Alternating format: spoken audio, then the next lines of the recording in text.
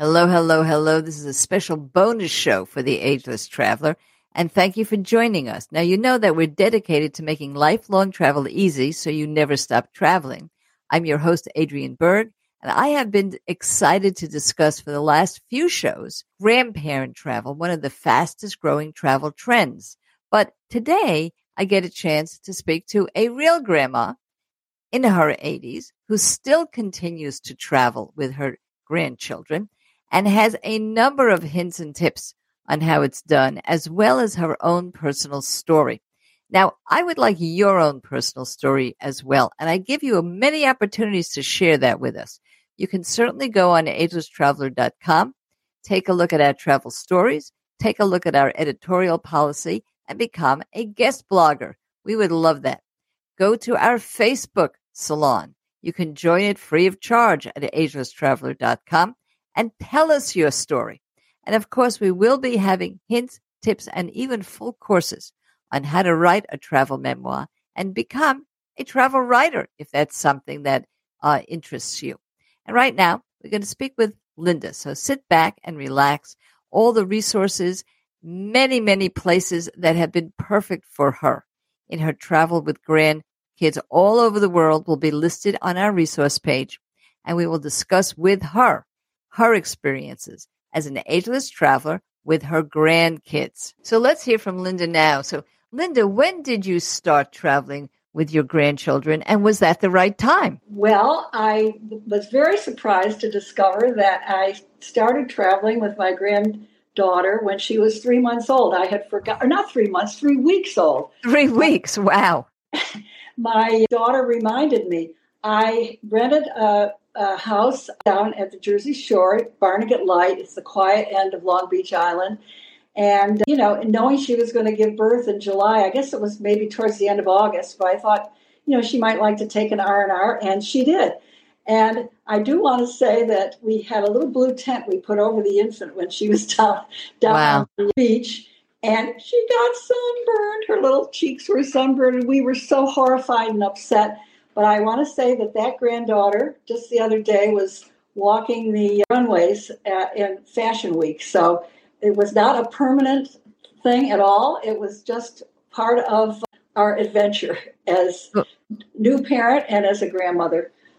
And the first time I traveled with both my children, they were actually in a basket. And I remember that I put them under the tablecloth when we were eating outside so that they didn't get sunburned. But let's talk. What is the first time that you realized that they were enjoying?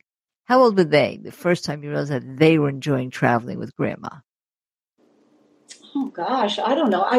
I as I say, I started very young, and every summer I would rent a place at the Jersey Shore and Barnegat Light, and I know they loved it. They thought it was my beach house too, even though I rented it. They'd say, "Are we going to Granny's beach house?" And I love Granny's beach house. So I would say, 3 and a little baby. They always were happy. Because we did things that were fun for them.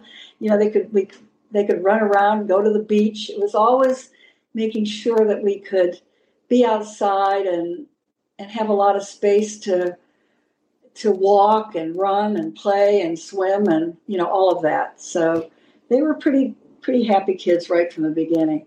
Now, you said I rented. So let's talk about the dollars, because this is a pretty intimate show, and our listeners, they get intimate with each other when it comes to the truth about how they accomplish this. So we do talk about, and you will talk about, going on adventure trips and sightseeing trips. Who pays? And how has that worked out for you? Did you take the whole responsibility? Has there been any sharing? What was your way of doing business when it comes to traveling with kids? Of course, very important.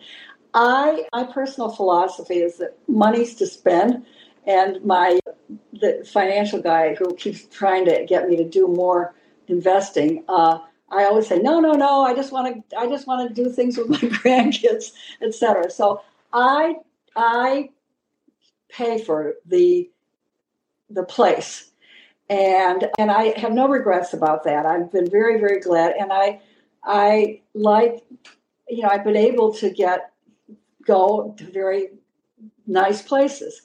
So I don't hold back on that. I think that's a good idea because, if you can do it, I don't know, that's sort of my feeling. If you can do it, then do it big time. And I have no regrets about that. But what I do have the kids do is for instance, we, in later years, in recent years, have done trips to the Caribbean. They pay the airfare and, or whatever it is, to get to the place, if it involves airfare or whatever, that's what they do. But I foot the bill for everything. I call myself Lady Bountiful. There you go. It feels great. Oh, it feels great. I see myself as a lady with a basket casting flowers. That's a beautiful image. And I will say that for those who can do it, it is a wonderful, wonderful gift. The gift of travel and the gift of relationship. There's nothing like it. But let's take a look at some folks who maybe either can't do it for not only for money reasons, maybe for health reasons, because you're also the queen of what I call the staycation. I know that's not your words, but you have really made your own home welcoming for the kids when you want to stay together in your own home. What are some hints and tips about that? Now, Linda is somebody who really has created a home. She loves to cook. I won't call her a homebody by any means, but she certainly is a homemaker. I, on the other hand, well, not so much. But I do want to tell you about one thing that I've discovered that really does help make a house a home.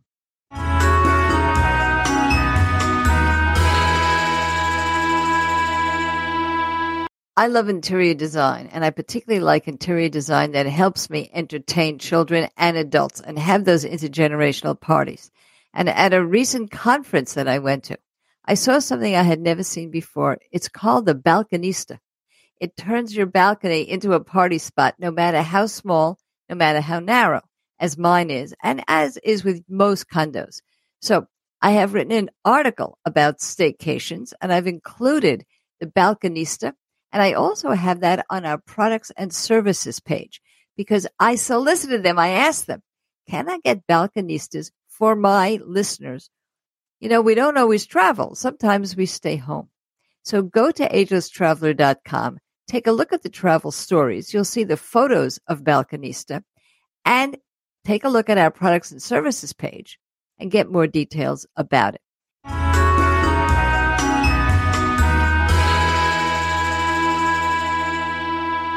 Now, back to Linda, who says she's kind of lucky about the fact that the kids really do like to come to her house. Well, again, my circumstances were lucky because my kids did need help, particularly in the summer. But all year long, I had started out, people spent holidays at my house. So we had started, my kids did. They came home and I continued that. My style is not necessarily anybody else's, but I do everything. I just cook and, we did all the holidays here. And in the summer when the kids came, I would bring them into our lifestyle. Like I love to cook. So the kids would bake and cook and we do all sorts of, I remember we did Christmas cookies in April one year because that's my granddaughter, they bring their friends here for birthdays, and because we live in the country and they're city kids. But I would always bring them into my lifestyle. I'm an outdoor person, so we go for walks. And I think it's important that the grandkids know who you are. And, whoever you are, I think to bring them into your world, your real world, and incorporate them into it. My husband had a trailer, and we used to go over. It was a man cave. And my grandkids, I remember when they were little, they had feather dusters, and they tried to clean up. Oh my goodness, that is terrific. And well, it's a beautiful real life example. And I will say, for those of you who are very different than Linda, I'm one of those people, and we're very, very good friends. But I don't cook. And what did I do for Thanksgiving? No, they don't come to my house. I took them to my timeshare. And they do know who you are because I am the traveling grandma, and that's what they know. And so it is beautiful to let them see the real you through travel and your own personal at-home hospitality. All right. Now, Linda, we have a lot of our listeners who do want to travel with their grandchildren, and they tell us that the parents say no. And, of course, those parents are their children. Now, I don't know if it's a lack of trust or a worry or concern, or maybe they think that they're imposing the grandkids. They don't know how important it is, that relationship. But you say in your philosophy is be real, be brave, and make an offer that you can't refuse. What do you mean by that? We really did only 2 solo vacations. One was when they were 10 years old. I had told them, I have a friend who had done this with her grandkids. When they're 10, she would take the girls to Paris. I have 2 girls. So each of the girls, I said, when you're 10, I'll take you to Paris. And the parents were happy that I was going to do that. Now, all of this was a great idea until my granddaughter was 10, at which point I was really scared. I know Paris pretty well, but quite well. But again, going by myself with a 10-year-old, do I really want to do this? And I was hoping she'd forget. But she didn't forget, and no one forgot. And they all said, Granny, we're going to go. We want to go. And I bit the bullet, and I went. We stayed at a hotel, Saint-Beuve. It's over by the Luxembourg Gardens. And the trip, it was wonderful. Neither of us adjusted to the time, so we were awake till 11 or 12 their time. I don't know. It was the craziest thing, but I just rolled with the punches, you know. It was like not a sightseeing trip for me by any means. It was for her. We were in the Tuileries Gardens. She was interested in the birds and the pool. And we went over to the Luxembourg Gardens, which is such a great place, wonderful playground there. In France, they have really exciting playgrounds with zip lines, yes. Zip lines and great big high towers to climb. And and we would go get ice cream late at night. We just had, and there was a little man, we had breakfast in bed, and he'd come in, we'd have it at the latest possible hour. He'd come in, bonjour, and bring us our breakfast in bed. It was fun. It was wonderful. I was scared to death, but once I got there, we just did it. And it was a wonderful, wonderful trip. So, you know, I started my great love affair with travel when I was 11. And I always feel that 10 or 11, wherever you're going, whether it's a national park, whether it's a state park, whether it's around the corner for special events or a festival that happens to be near you, or you can go to Paris. It's such a wonderful thing to promise. And I have made a promise. I made a promise to my 5-year-old granddaughter that we are going to go to Morocco. And that came up because she likes Aladdin's lamp and a few other things that relate to Morocco.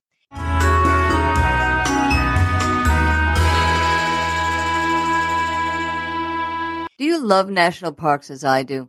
Well, if you're 62 years or older, you can buy a $20 yearly pass or an $80 lifetime pass online.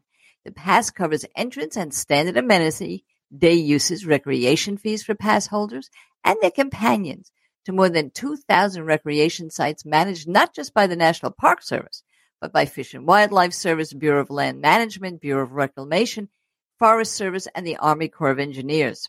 At per vehicle areas, this one pass covers all passengers in a non-commercial vehicle. And where per person fees are charged, the pass covers up to 3 adult companions. Now, this is a bargain, and you'll find out all about it in our show notes and exactly where to go online to get your pass.